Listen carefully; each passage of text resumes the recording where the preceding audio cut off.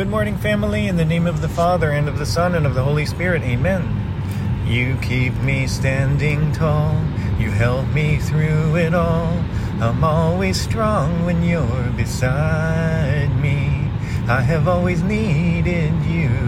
I could never make it alone. God, the Holy Spirit, thank you for Jesus. Thank you for today. Thank you for always being beside me, and especially when I didn't see it or acknowledge it. Thank you for fighting for all of our honor, for the honor and dignity that you gave us when you formed us and breathed life into us and created us in your image and likeness.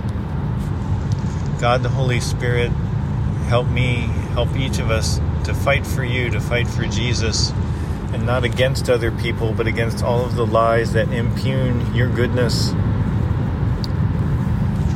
For anyone who has a hard day today, God, the Holy Spirit, please help them to stand tall.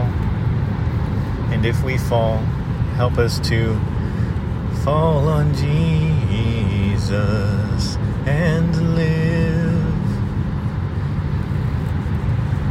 Please help us to honor you today with our efforts and our attitudes. Please lead everyone to an encounter with Jesus, to know who he is.